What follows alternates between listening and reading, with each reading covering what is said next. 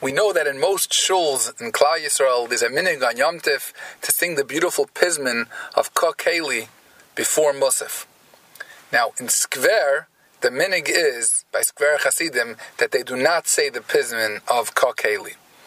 Now, the Friedike Skver Rebbe, Zacharyna Levracha, who you do with the Tzaddik Yisrael Olam, was very makbid in Skver not to be Mishan any minig.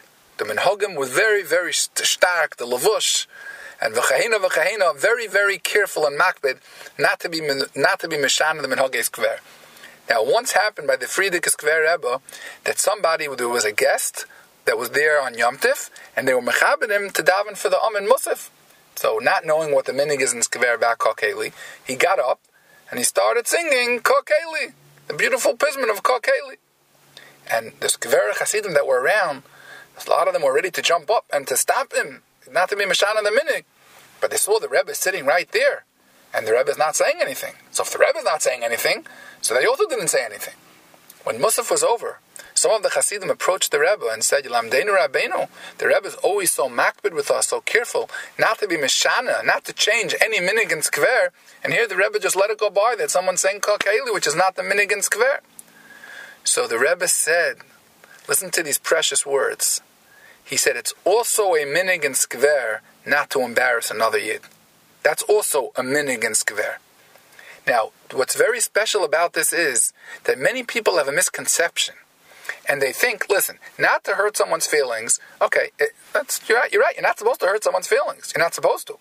But if there's a reason that he's doing something wrong, then I have to tell him, and even if his feelings get hurt, okay, I'm not going to hurt his feelings for no reason. But if there's any reason, then, okay, I just don't deal with the feelings now, because I have to tell him the truth. I have a reason for doing it. But look, we explained in yesterday's shir that the Chazon Ish says that the Yesoid, like this Gemara in Shabbos Daf Lamed, that Hillel told this person who was being Megayer, the Yesoid of the whole Torah is not to hurt the feelings of another Yid. He didn't say the Yesoid of the whole Torah is not to eat gebrachas.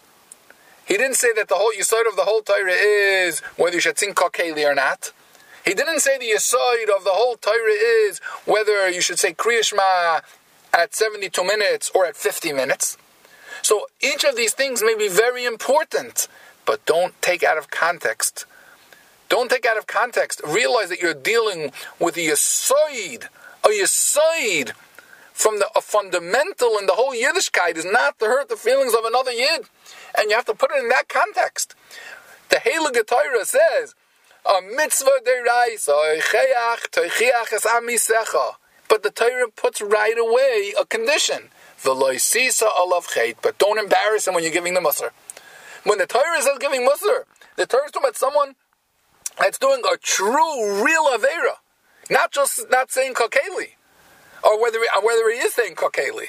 The Torah is telling me something that really needs musar. He's been over an isser in the Torah. But the Torah is saying, yeah, but v'lo sisa alav chet. That's a condition. When to say it, how to say it, the way you should say it. A person has to realize that it's not just, okay, I won't just hurt someone's feelings for no reason. But you know what I'm saying? If there's any type of reason that it works out, then I'm fucking, I just say it. The Skver Rebbe is teaching us, no, this is a Yesoid. This is a fundamental in Yiddishkeit, that if you can't do it in a proper way, and it may come out that you're going to hurt someone's feelings, not hurting someone's feelings has kedima, comes first. This is a Yesoid, a fundamental of the whole Torah, like the Chazon Ish, we said in yesterday's share, says that that's what a person should aspire to achieve, the ultimate achievement in his life, to live his life without hurting the feelings of another Yid. May we all be zeicha to achieve this goal.